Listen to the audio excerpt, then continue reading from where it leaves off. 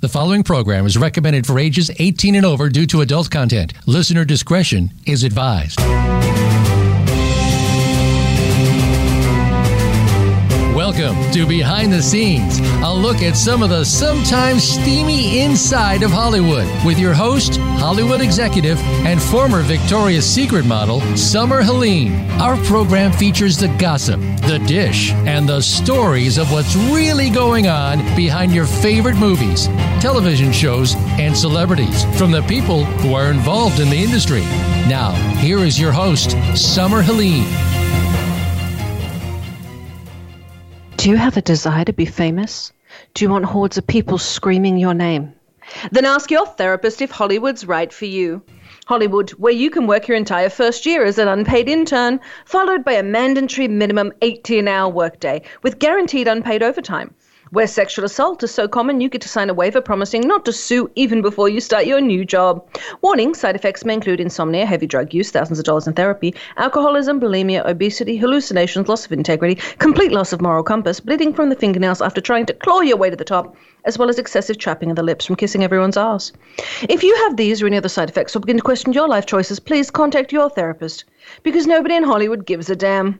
Hollywood, shut up and take it. G'day, guys. Welcome to the show. I'm your host, Summer Helene, and I'm just thinking that could go for being an influencer as well, actually. I guess an influencer now is part of Hollywood. We are on with my co-host, who is in timeout because I'm very mad at him, Bear Fiorda. Welcome. Bad Bear. I'm an adult. I don't get timeouts. It's like trying to ground an I'm adult. taking the microphone away from you. There you go. You've lost custody of the microphone. Yeah, we can't even hear you from all the way over there. I'm trying to fight her for the microphone. He's trying to fight me for the microphone. He's losing. See how you can hear me and he's just why we need to. No microphone for you. You need to stop making faces. Anyways, it's okay. Aside from being in the doghouse as of recently, there's been a lot going on. And the first thing I want to bring up is I read that Kate Middleton was wearing some of Princess Diana's jewelry to an event called Earthshot. And the reason why I thought this is a good thing to open up with is because we talked a lot about the royals, especially when the passing of the Queen occurred and when Meghan Markle... On behalf of America, Hollywood, really on behalf of Hollywood, because I'm Australian, I do want to apologize to the United Kingdom, the Commonwealth, and the royal family personally for Meghan Markle. I'm sorry.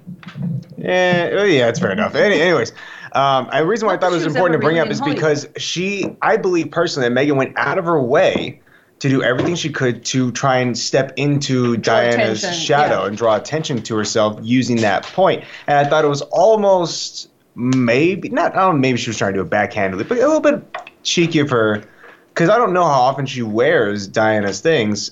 Kate Middleton does. All the time. All the time. Okay, is that a common thing in the royal family? Even her engagement ring was Princess Diana's. Oh, by the way, I think it's hilarious that she's getting. I beg your pardon. It's not wear Princess Diana. It's Diana, Princess of Wales. My bad. All right, that's mine too then. I just think it's hilarious that she's wearing her stuff out and about in the exact format that Meghan Markle would have loved to have done. Meghan Markle is a disaster. And again, on behalf of Hollywood, I apologize. I'm just saying. I've never seen anyone handle PR so badly, but I do like the Royals, and I think the Earthshot Prize is wonderful. It is about making the world better, about cleaning up the environment, and I think that is really, really important.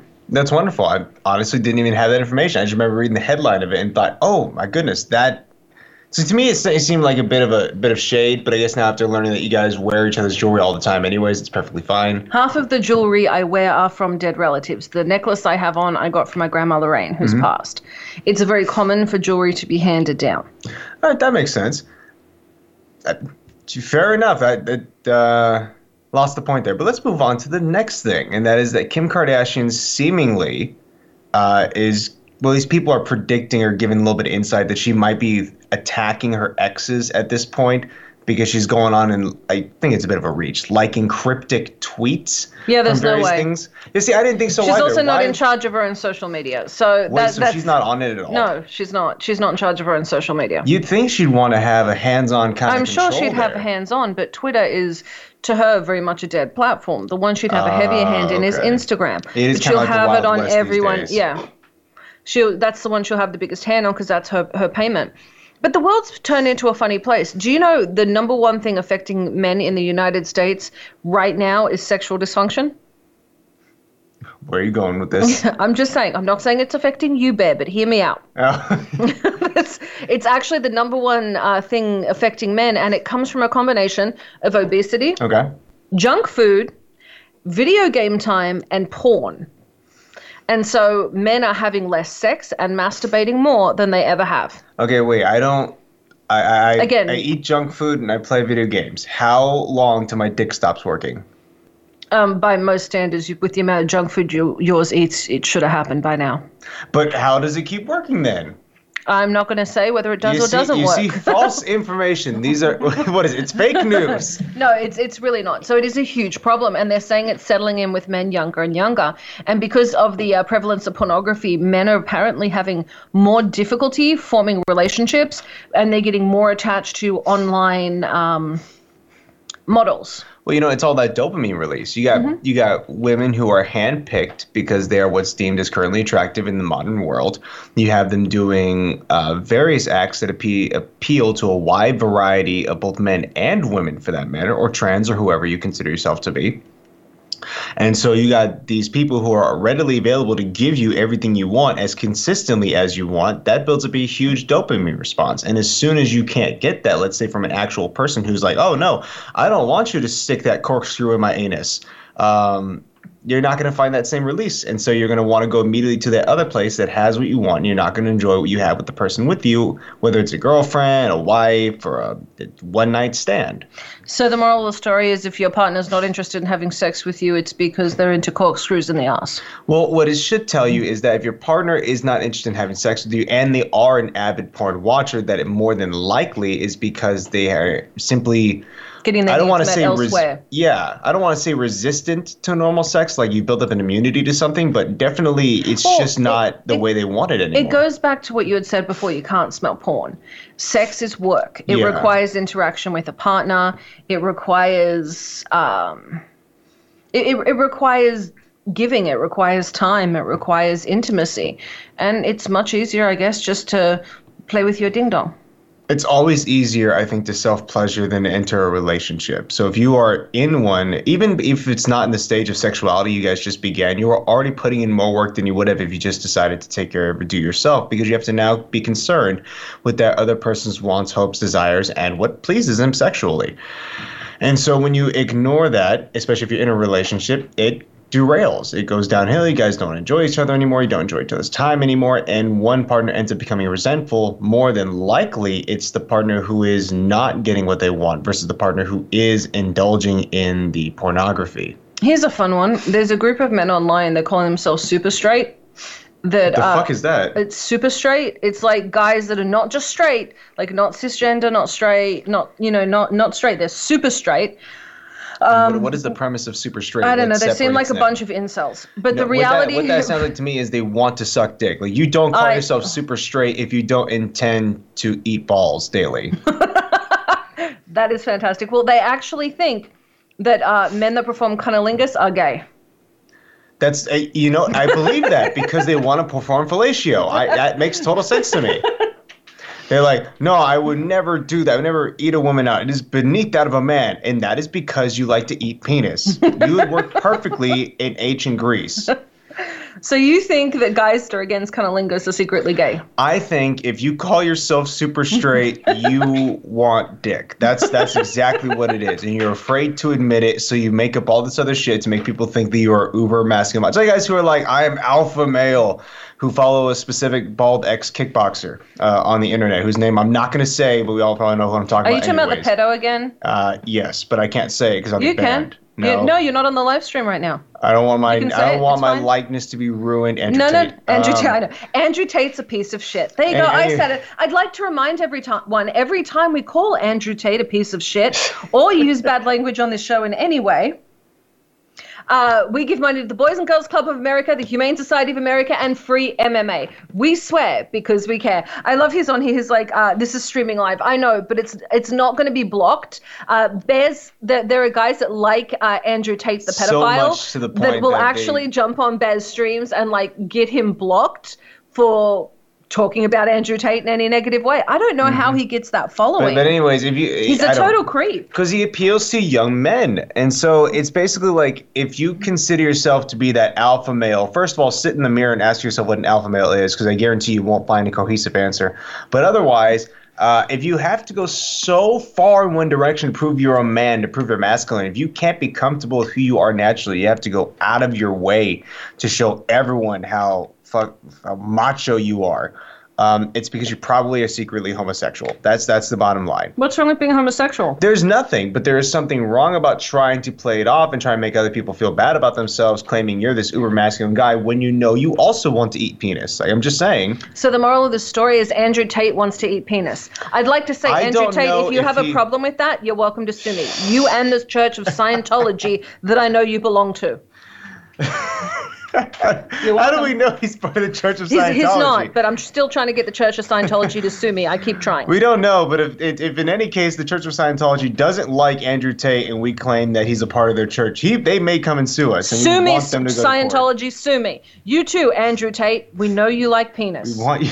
He's one of those like weak ass guys that are afraid of like gay, right? He's one of those weird guys. I think that Andrew Tate is actually a mastermind, and he just found an audience who already believes all this radical shit and then just started posting about it. So you don't even think he's legit? No. Okay. So he's just a smart dude. He's talked about bashing women's faces in to get them to want you sexually. Like, there's no way he believes that, but he knows his audience will believe it, and he knows he can sell it to them and make money. Oh, so he's like a Tucker Carlson ripoff. Yeah, do you know when Tucker Carlson started, he had like a bow tie and sold it all bougie? Now he's like the blue-collar guy. I love guys like that. So he's full of shit. Yeah, I truly don't believe Andrew believes a tenth of what he sells on the internet. But he knows he has an audience that eats it up. And so he sells it to them. He sells to the incels. He sells to the young teenage boys who don't know any better or are already confused because of hormones. He sells it to the 50-year-old virgins who are virgins because they literally are dicks to everybody and no one wants to be with them anyways. Well, then I'd like to say, so everyone knows, Andrew Tate is a gay Scientologist. And both Scientology and Andrew Tate are welcome to sue me for that statement. And I apologize to the gay community. I am totally behind you. I really, I don't mean to push Andrew Tate on you. You guys are awesome. He's a cock. And then and now the gay community is going to post a video. On behalf of the gay community, we cannot accept Andrew Tate as one of our own. So we're going to go and pass him off to the transgenders. And the transgenders make the same video. And we're going to pass him off to whoever's next. We're going to pass him off to the asexuals. And we'll just keep rolling down that line. You're going to have the lesbian communities jump in and just be like, nope. Yeah, absolutely not. That's terrible. All right, guys, we have a very special guest today. Yep, we have Dust, or Detroit Urban Survival Tactics, on the show again. He's going to be talking about some new things in his life and potentially, hopefully, information about his book that he just released. So we'll be right back after this with Dale Brown. I'm Summer Helene. You're on with me and my co-host, the baddest bear in the cage who's still in trouble and getting a timeout because he pissed me off today, Bear Fiora. We'll be right back after this.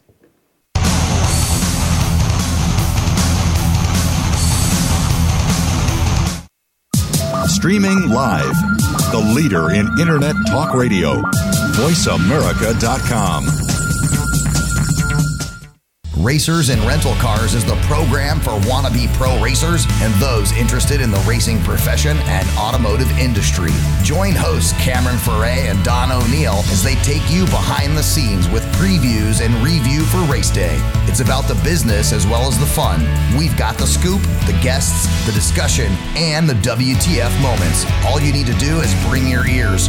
Racers and Rental Cars heard every Saturday at 10 a.m. Pacific Time, 1 p.m. Eastern, right here on the Voice America Variety Channel.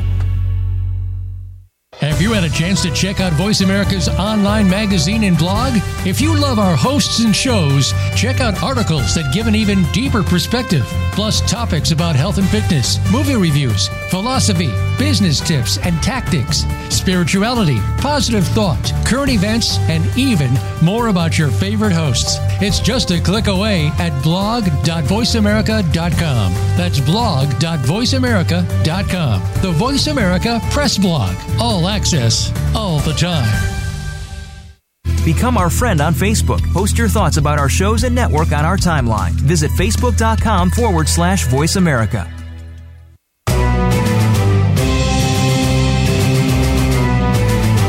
You are listening to Behind the Scenes with host Summer Helene. To connect with the show today, please call 1-866-472-5788. That's 1-866-472-5788. You may also send an email to bts@summerhelene.com. Now let's go back behind the scenes.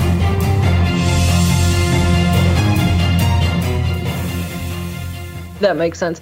G'day, guys. Welcome back to Behind the Scenes. I'm your host, Summer Helene. We are on with my co-host, the baddest bear in the cage, who's still in a timeout, and I will not give him back the microphone because he's been bad. Bear Fiora. I have the mic. Don't worry. Don't look at me in that tone of voice. And our very, very special guest, Dow Brown, Detroit Urban Survival Tactics. That's what I was trying to say. And then I bit my tongue. How are you doing today, sir? Excellent. How are you guys doing? Great to hear you guys again. It's really, really good to chat with you. I know Bear had a really good time when you guys were shooting stuff. So welcome to the show. You have a new book out. Yes, Detroit Urban Survival Chronicles. And what is the book about? It's about the past, it's 35 stories chosen for the first book, and it's going to be other books as well, that just talks about, you know, the actual ways we use the training in real life to protect people's lives and create safety as safely as possible. And a lot of it's violence related, and a lot of it is, you know, how we learned what worked and what didn't. And you'll see in the book, you're here, actually, the actual story is about the reality of what actually happened. You know, these are different actual real-life stories of violence and criminality and how we managed it. I was going to make a joke and be like, well, if you've got violence, all you need is a topless Trisha Paytas, and then you have sex and violence, and it'll sell well. But these stories are really, really serious, and like you got all serious. I'm like, oh, I can't. Some of them are funny too. Some of them are funny. Oh, there's some funny. Okay. Funniest stuff is real stuff. Real life stuff can be really funny. It's bizarre. Is there a story in particular you wouldn't mind sharing with us? Something you may want to highlight that people will find in the book? There's, you know, one of the stories you're going to see in the book that's most vital is how I made a transition from, you know, teaching people in the neighborhood on the east side of Detroit, which they called Crack Alley, how to defend themselves against violent criminals, and how I became the leader of an organization that physically protected the community, and how I created an organization of men and women volunteers to go out and fight the violent individuals and gangs using our training system. And that is that story is in there. It's about essentially a young lady who was attacked, and she was attacked literally in front of me, and I did not stop her from being attacked. She was attacked at the corner, a major corner street in Detroit, very close to where the mayor lives, and I was told not to interfere in any violence in the neighborhood by a sergeant on the Detroit Police Department. So I did not help this young girl who was being attacked by a mob of women, adult women, and this resulted in her being severely injured, chemically burned and beaten in public for 45 minutes while I repeatedly called the police, and while other people repeatedly called the police, and that's because I was specifically threatened and told not to interfere in any activities on the public streets. And we were security. I already got the security deal for the building owner, from the building owners, to protect the buildings, but I did not have enough understanding of my mission yet to not allow something to interfere in helping people. And that's the story that will resonate with people, to see like how we made the transition and why. And that's because once it was clear to me that there was not going to be any assistance for this young lady and her mother, and that there was no protection that was going to happen, I then decided never to allow that to happen again. And you'll read in depth about that, about how, I took them to the police station, and the police were not helpful at all. And, since that time period, by the way, things are a lot different now in Detroit. The police are much more helpful nowadays than they were, and they've been very helpful lately. So this is 26 years ago. And so I've developed a really good relationship with the law enforcement community in general, and I've had over 100 police officers work for me, and I still have employees that are police officers now currently, and jiu-jitsu competitors and people that are in the sports fighting world are also employees as well. And but back in those days, we just started, there was some animosity and some resistance to physical protection for the community. And so as you're going to read about, it's how we made the transition and how things cultivated into, what it is today, where we're able to, protect thousands of people, not just one community, but multiple communities throughout Detroit, and create safety safely. I think that's incredible. But I have one question in regards to that. Did you at the time start this because you found the police were maybe too ineffective in their position to handle and take care of the public? Well, there are so few police officers. I actually thought the police were protection. So I was mistaken thinking that you go there and you'd say, one aspect of it was I thought, you just go there and say the problem, and then they're going to go there before the problem turns into something worse, right? But in reality, the metrics is that they're going to arrest people for crimes that have been committed. That's just normal procedure. Sometimes people can interfere and stop something from happening, but generally, the point of policing is prosecution, not prevention. So there is some prevention that actually occurs, naturally, right? Just cars coming by or police interaction sometimes, or, because someone gets arrested, there's more crimes that person can't commit. So, but it's wrong to blame the police and say, hey, you didn't show up for this or you didn't prevent that. But that's not the actual metrics. And I think that should change. I think we should reward police for making those changes. I think we should give them bonuses for creating less crime, not give them bonuses for having more crime. And currently right now, there's a lot more funding for cities that have more crime or communities that have more violence or more issues. And there's actual funding to help manage those issues. The idea is that if you have a problem, we'll throw money at it, and then therefore the problem will then, be reduced. And I believe in the opposite, that we need to reward police and the public for positive interactions and outcomes. Is this what inspired you to learn the law? Because you constantly talk about people needing to know the law before they engage. Is this incident with this young woman and her mother what inspired that? No. I was a private investigator when I got out of the military, and I got a chance to see how the law was being applied by being in court situations, like court cases, and seeing how law was applied. So it's one thing for you to think bad people, and they get arrested, and then there's adjudication, and there's prosecution, and the process. But in reality, it's imperative to understand that interpretation of the law is everything.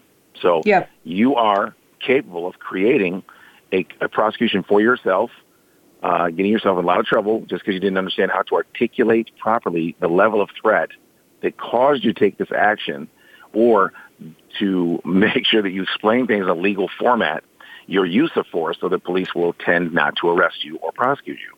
And so that's why I created my system, because I realized in the 90s that there was no system that was ever teaching how to legally defend yourself just on a very basic level. But then without experience, you don't know how to articulate it, meaning how to explain it, and how to use what later I developed, which is psychology. How do we get police officers and witnesses to see things our way so that things don't become problematic later for ourselves, our clients, our families, personally our families, right? And, of course, most importantly, the people we're protecting. So you can actually want to go help someone and want to go protect a family or protect a neighbor or a total stranger, but because your actions were deemed illegal or inappropriate in some way, right, even excessive force at the end, and you could ruin your life or the lives of other people. Now, you work a lot with the laws in your area, and you discuss how you teach your students about the laws before they act upon any situation that they see. Do you have any desire to perhaps change the laws? Anyone who may be able to help you in Congress or politics to perhaps gear things or effect change in a way that does allow you and your students or people on your team to act in a way that could maybe offer more protection to the public? Yes, it's for everyone, though. So great question, by the way. I don't think no one's ever asked me that question, man. In 30 years, no one's ever asked that question. But I can tell you so from important. I'm sorry? I was thinking it's so important. It's hard enough to work with so many laws that may contradict the necessity and needs of people. So just curious if it ever occurred to maybe you have someone who could help you out on a more political scale to effect change. That's correct. That's a great question. And so I'll say this, now after all these years, I now get a chance to see the way the laws work. And there's about 100 things we could change that would make women, children, the elderly, and entire families, companies safer just by having a deeper understanding of how predatory people work, right? How we can create through procedures, very simple procedures, how we can create safety. So, for example, women right now who are domestic violence victims, stalking, okay, let's start with that, domestic violence victims. You get beaten, you get attacked. The man still has a right to know where the woman lives, who's accused him. So she could move, and he can still find her address in most jurisdictions. It's going to be very difficult to ever hide her address. Even if the man goes to prison for attempting to murder her, he can still get that information. The same is true for crime witnesses. So when you make a statement against someone, even if you didn't want to, the people that you're going to testify against, because you saw them do a crime to you or others, they have a right to know your address, and their attorney will furnish them with your address. So that right there is one thing we can change, right? And imagine stalking victims. Right now, you have to know the name of the person stalking you. You can't go to the police department and say, there's a guy with a gray hoodie on, and I can't see his face, but he's always walking behind me, and I'd like him to be stopped. There's not even a category for that. I was stalked and attacked by a guy that followed me for a long time, and having to serve him with my address was absolutely terrifying. Absolutely terrifying. Yeah. And my comment, and when I talked to the police, I asked, well, can I use my uncle's address or can I do something like that? And they said, no, it invalidates it. So it was the most horrifying thing. And he actually found me again because of that. Yes. That's what I'm saying. I think your question was perfect. And the solutions are there. We can make them very simply. Why does a gang need to know a prosecutor's name, a judge's name, or a police officer's name? That name is their family's name. They should all have an identification, but it's not their actual name. And the reason for that is to protect their families. So imagine there's a gang or a organized crime group, a mafia. We don't want them to know the prosecutor's name. We don't want them to know police officers' names. We don't want them to know judges' names, because once they know their name, they can then go track down their family members and harm them. So one thing we can do to protect our judicial system, our entire system, is to create a safety net that protects the identity of the people involved. And it's bad enough you can see their face, right? You don't need to see their face. Think about it. Why do you need to see the face of the person that's the judge or the prosecutor or the jury members? You don't need to see their face. You need to see your face, possibly, but you don't need to see theirs. So the accused can see the accuser, right? But no one else should really be able to see each other, honestly, because really you're supposed to be judging the information. So there's things we can do in our society to make things safer, more legal, and also psychologically more appropriate, because we all judge things by how they look, right? So, when you see someone you think is attractive, you believe they're, less likely to be bad. And you see people that are less attractive to you, right? They probably are not going to get the same benefit of the doubt. And as a result, and there's actually been studies about this, that people, the way they look determines whether they're most likely going to go to prison or not whether they did a crime or not. That's actually an example of our psychology.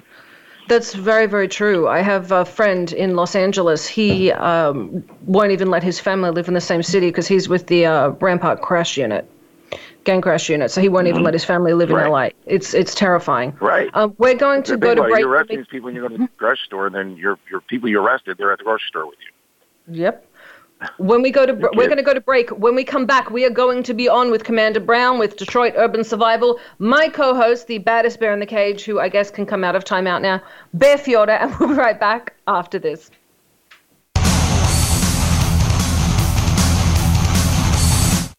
Stimulating talk. It gets those synapses in the brain firing really fast. All the time. The #1 internet talk station where your opinion counts. VoiceAmerica.com. Tune in to The Patricia Raskin Show on VoiceAmerica.com every Monday at 2 p.m. Eastern Time and 11 a.m. Pacific Time.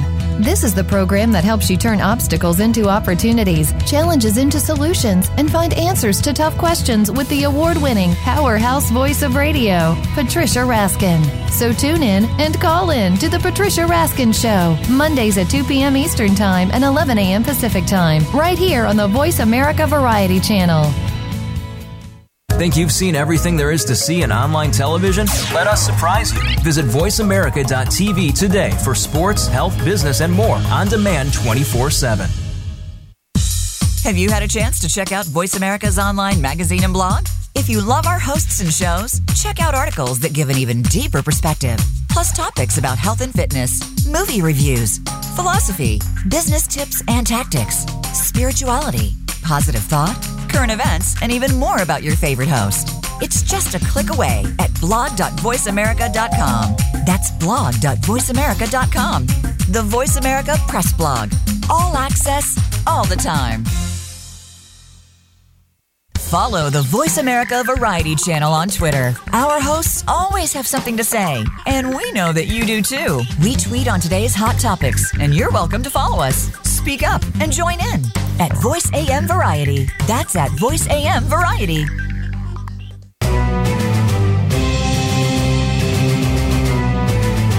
You are listening to Behind the Scenes with host Summer Helene. To connect with the show today, please call 1-866-472-5788. That's 1-866-472-5788. You may also send an email to bts@summerhelene.com. Now let's go back behind the scenes.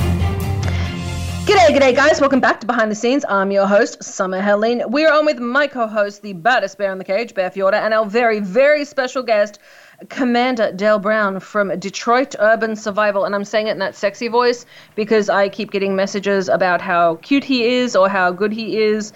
And that was not what I expected when we were having you on the show. So I think you have a little groupie fan base there. Oh, how nice. Thank you. He's like, his wife is a very pretty lady. I'm just saying. So he's well and truly taken. Yes. So where are you right now? I know we saw you when you were out here in LA. Where are you now?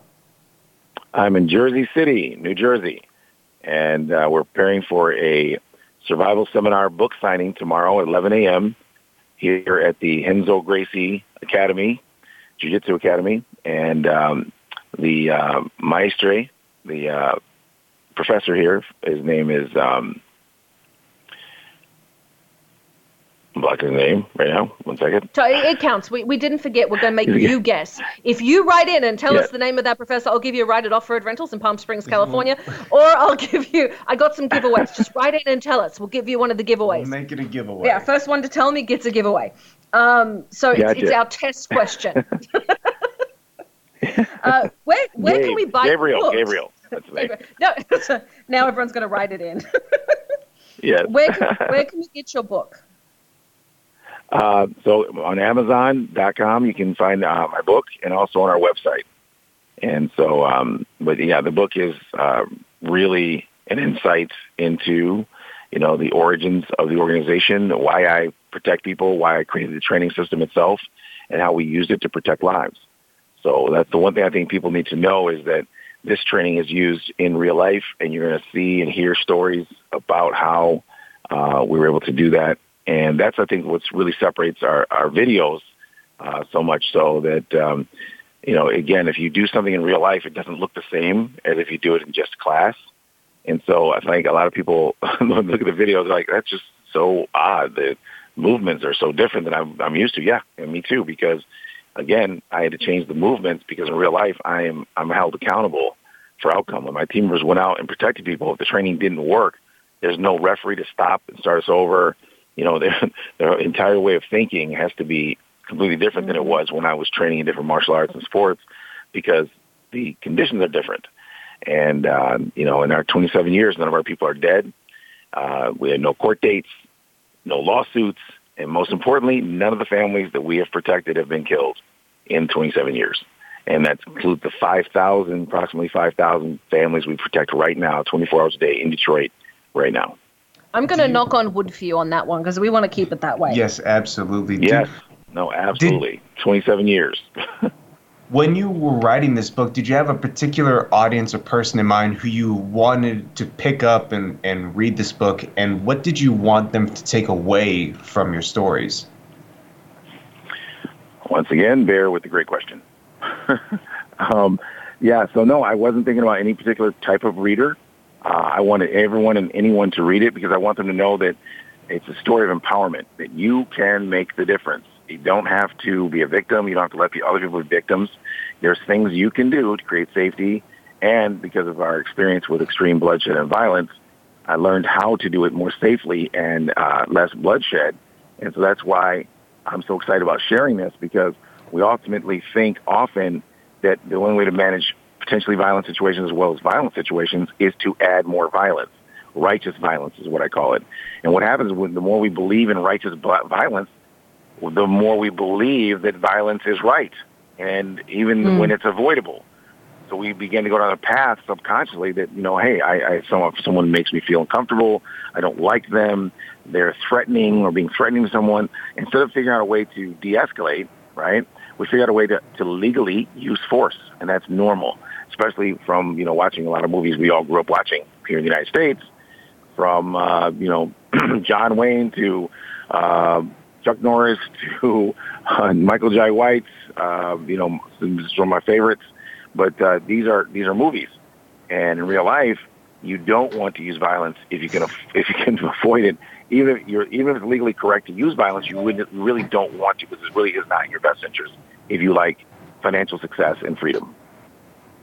That's a good way of putting it. I absolutely agree with that. I always encourage people to try and avoid fights if at all possible, because at the end of the day, there's a certain level of damage and violence that no matter what, a direct confrontation is going to involve. And so there's no sense in putting yourself in that risk. Maybe someone you love is with you. You don't want to put them at that kind of risk. And so there's never, if at all possible, I won't say there's never a good reason, because maybe you can't get away, but if at all possible, you should be looking for escape. Right. And that's where so once you say to yourself, I believe I can solve this without violence. I can, this guy comes to you, he's crazy, like, give me money. He doesn't know, you don't owe him any money. But guess what? If you can make this person be your friend by giving him $10, $20, why is that not in your best interest when you are going to need stitches when you beat him down and his mouth was open and they cut your arm open with your teeth and your hand comes open, you break your hand on their face. Let's say you win. You totally dominate this aggressive individual, drunk guy, homeless guy, whatever it is, drug addict, doesn't matter. You beat him, right? You win. But the damage to your life, you got to go in the police car. You got to get a lawyer. You got to, bloodborne pathogens. All of that could have been solved with some money. And think about how much it costs to your life, to your livelihood, to have to go to jail, to have to get lawyers, to have to, deal with bloodborne pathogens, to have to deal with lacerations of your flesh for, beating the guy that you won. I mean, you won, but, what did you win actually? And so once you can look at it more appropriately, you make better you make better life decisions to have a better quality of life. And I got a video online on YouTube where a guy spit in my face, called me the N-word, threw rocks in my face. Please tell me you're joking. I'm sorry? Please tell me you're joking. People don't still use that word non-ironically. Oh yeah. So this guy's the full onslaught. He's spitting. And I missed the one globule of spit that damn near covered my whole face.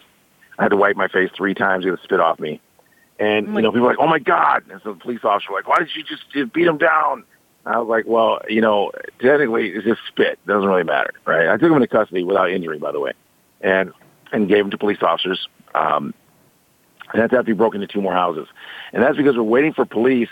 And during the between time, he had ran onto our private property into one of our communities and broke into a house. As I approached, the police were at the the community. So then I came back out. I would have stopped him initially, but police were there, so our goal was to get them to engage and take him into custody. And when they were on site, I asked, if they would like me to do it. They said yes, so I went and took them into custody. But we try not to have physical contact with people if we can help it. And that does not mean we don't take people into custody and arrest them for home invasions. This year we had several attempted. One actually achieved getting in someone's house, but we get there so quickly, they flee, they don't get anything, they didn't hurt the people or anything. And we take them into custody and we give them to police officers, and they get prosecuted by the judicial system. We don't beat them down. We don't torture them. We don't shoot them. We can shoot them legally because we could say we're scared, they were reaching and they had a weapon, but we find ways to not do that. We find ways to take them down and take them into control if we have to. And 9 times out of 10, we don't even have to touch them or take them down because we're communicating with them in a way that makes them believe it's in their best interest to simply sit down and wait for law enforcement, which they agree, especially when they see us. They see our uniforms are really intense. And so we're just really positive about how we take them into custody as well.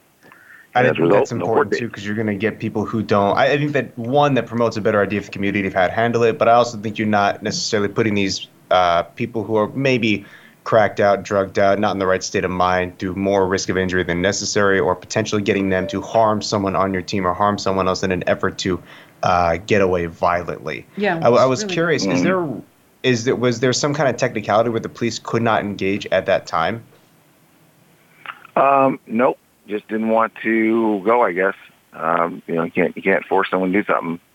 And fair enough, decided to stand by. And so for me, I don't have time to really go back and forth because the community expects outcome from me. So I can't sit there and go, well, the police, X, Y, Z.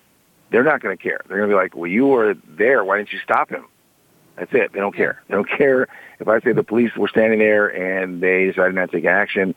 The police aren't going to get fired, but I can be fired. My community, my company is paid by people. We don't get paid by the government. So if the people are not happy, I will not have positions. So we never lose communities. We never lose corporations because we're successful. And that's because our outcomes are successful to them and their opinions, meaning the clients. They would not pay us if they weren't happy. And that's 27 years. And do you so find Do you find that Sorry? Do you find that level of pressure difficult?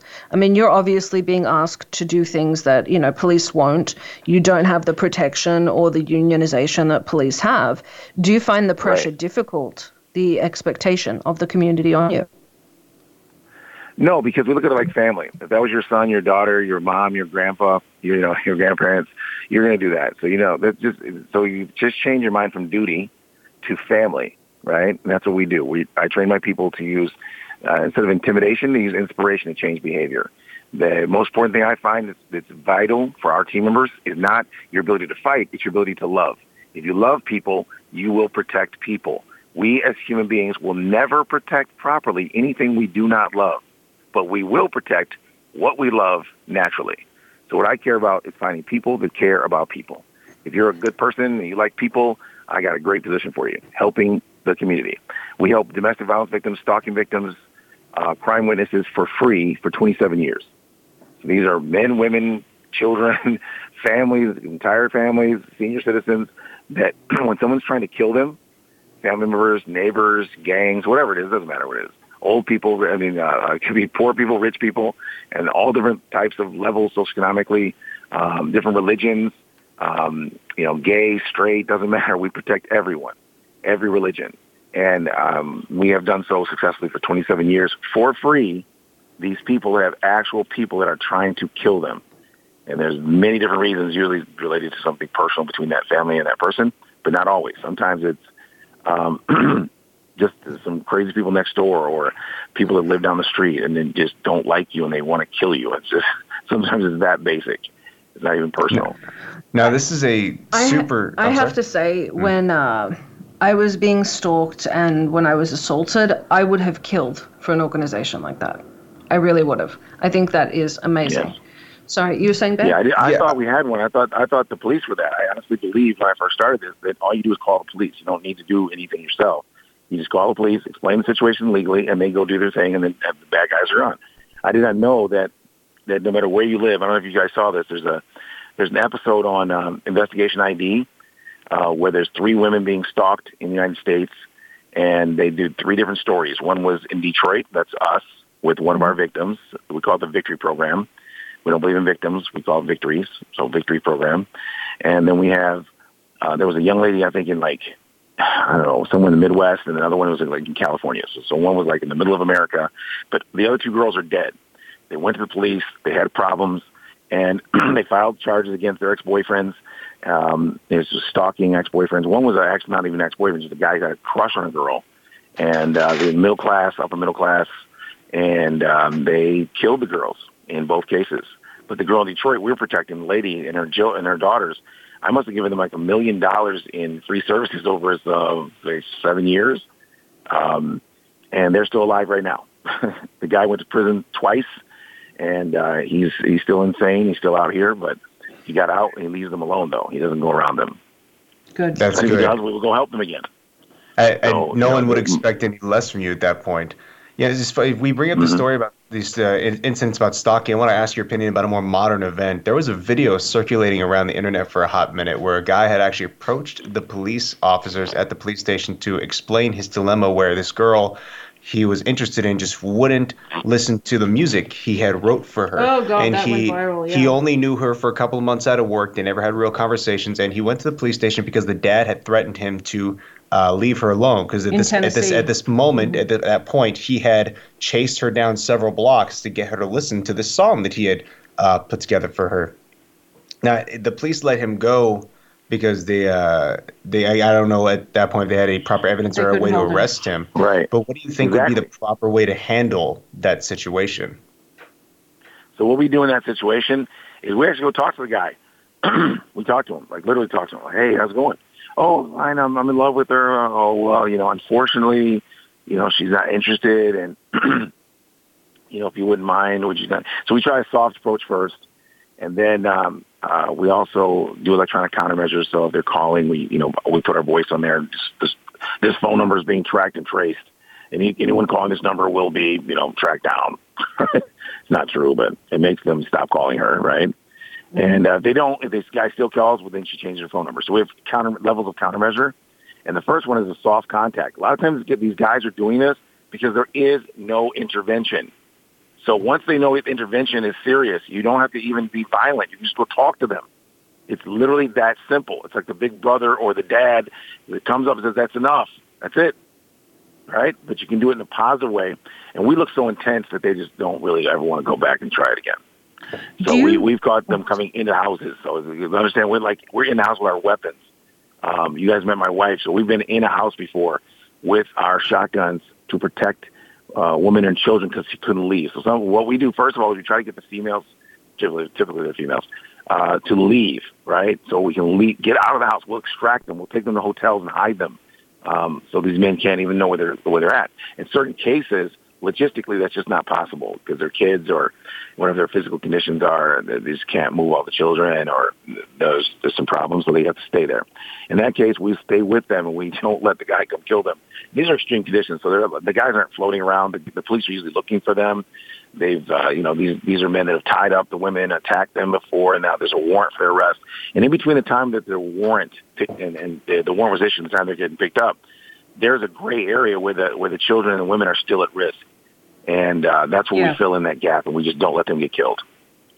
Can I ask, do you see with the expansion of the incel community, these guys out there, she's playing hard to get, do you think with the incel community that has made stalking more prevalent? No, I think we just hear about it more. Social media is letting us see it more. Gotcha. Women are less tolerant. So you're actually seeing everything more. Like police today are more professional than ever before, but people are, criticizing police. Some things, of course, are wrong, but most police are doing the positive thing, professional thing all day, every day, everywhere. And then they're, because we see these social media videos, it's like this is the norm. That's not the norm. Negative is not the norm. Positive is the norm. And so these stalking events were always here, right? But they were actually much worse. There's horrible events in our history, in our country, with women being stalked and killed. In fact, in Los Angeles, there was a female that was given a special detail. and the officers were outside in this, what they call threat management. They had I didn't know that they had that, but they had a threat management division in California, mostly for stars. And it was in L.A., and they were sitting outside, and the guy snuck into the apartment building, killed the woman, and then they killed him. And but normally, that would not even occur. There would have been like they have to go track the guy down, prove it was him. In this case, they at least caught him, but of course, he'd already killed the woman. So our goal is to make sure that doesn't happen through this program. And that's why, Bear, I love what you're doing out there in California. I hope to, we can link up and you can, be a part of our protectorate where you're actually doing that out there. We're going to, share that knowledge with you and how you can do that and legally be an actual force of protection so you can prevent these violent occurrences. And this is the thing, guys, it's preventable. It's manageable. It's just the police can't be everywhere. So there needs to be something that protects people everywhere, and that's the people. The police are law enforcement. They can help us, right? They can help us with the part where, let's say the guy won't be deterred and there is contact. Well, that's the police job to take them into the jail. That's not our job, civilians, right? So there are solutions, and 9 times out of 10, guess what? No violence. But Bear, because of your skill set, guess what? You're prepared, and mentally you're prepared, and guess what they do? They avoid you. When you come up to them, and you're a positive guy, but you also believe in yourself. I felt it when I was training with you. You have a strong projection. These guys are not going to ever attack you or the girl that you're protecting, the family you're protecting, the senior citizens in your community, and I'm going to show you how to do that, but you already have the raw essentials. And so it's just about the procedures and the methodology and how you do it so you do it safely for you and your family as well. Absolutely. So this is what I hope to look forward to training with you in the future. Well, I have to do a quick shout out because I got really, really distracted. Thank you to Tiny Bubbles Hair Salon in Palm Springs, California for making me look fabulous. Thank you to KMXtend, KMXTEND Hair Extensions. They did my wigs that's being put together by Tiny Bubbles so that I don't look like a total train wreck at the red carpets. And of course, this week our giveaways are from Off-Road Rentals in Palm Springs, California. We have about 2 minutes left of the show. Thank you so, so much for being on with us. Guys, check out his book. Thank you very, very much for joining us. Is there anything, we have about 1 minute left, anything you want to say to everyone out there? Just that, everyone should look at every person that they come across as a member of their family and look for ways to help people and not allow bad things to happen to anyone. Anything you would not want to happen to your family, don't allow it to happen to other families. Beautifully put. Love it, guys. Love it, sir. Thank you very much. And thank you for everyone for listening. We really appreciate it. Some of you are normally better at these outros than I am, so would you mind taking over? What outro do you want me to do? No, I'm kidding. Guys, thank you very, very much for joining us. Thank you. I'm Summer Helene. Thank you very much to our very special guest, Commander Brown. Check out Detroit Urban Survival. Thank you guys for all of your questions. I know we didn't answer them. I promise I'll try and get him to come on again because we didn't get any of the questions. Don't forget to get that book from Amazon, guys. Get that book from Amazon. Perfect. See, I'm holding you to that. And make sure you're following all of us online. Follow the show. Tune in, BTS. I know you're following Bear Fiorda because everyone in the freaking world is. I know you're following. Commander Brown, where can they find you on YouTube? Detroit Threat Management Center on YouTube and Detroit_Dust on Instagram. So check him out, guys. And, of course, I'm Summer Helene, usually half naked on the internet, but I guess you can follow me too. We'll be right back next. Oh, no, we won't be right back after this. We'll be back next week. Thank you very, very much for joining us. Good night. Thank you. Thanks for checking out the show. Behind the Scenes can be heard live on the Voice America Variety Channel every Friday at 7 p.m. Eastern Time, 4 p.m. Pacific. Be sure to join Summer Helene for more Scoop next week.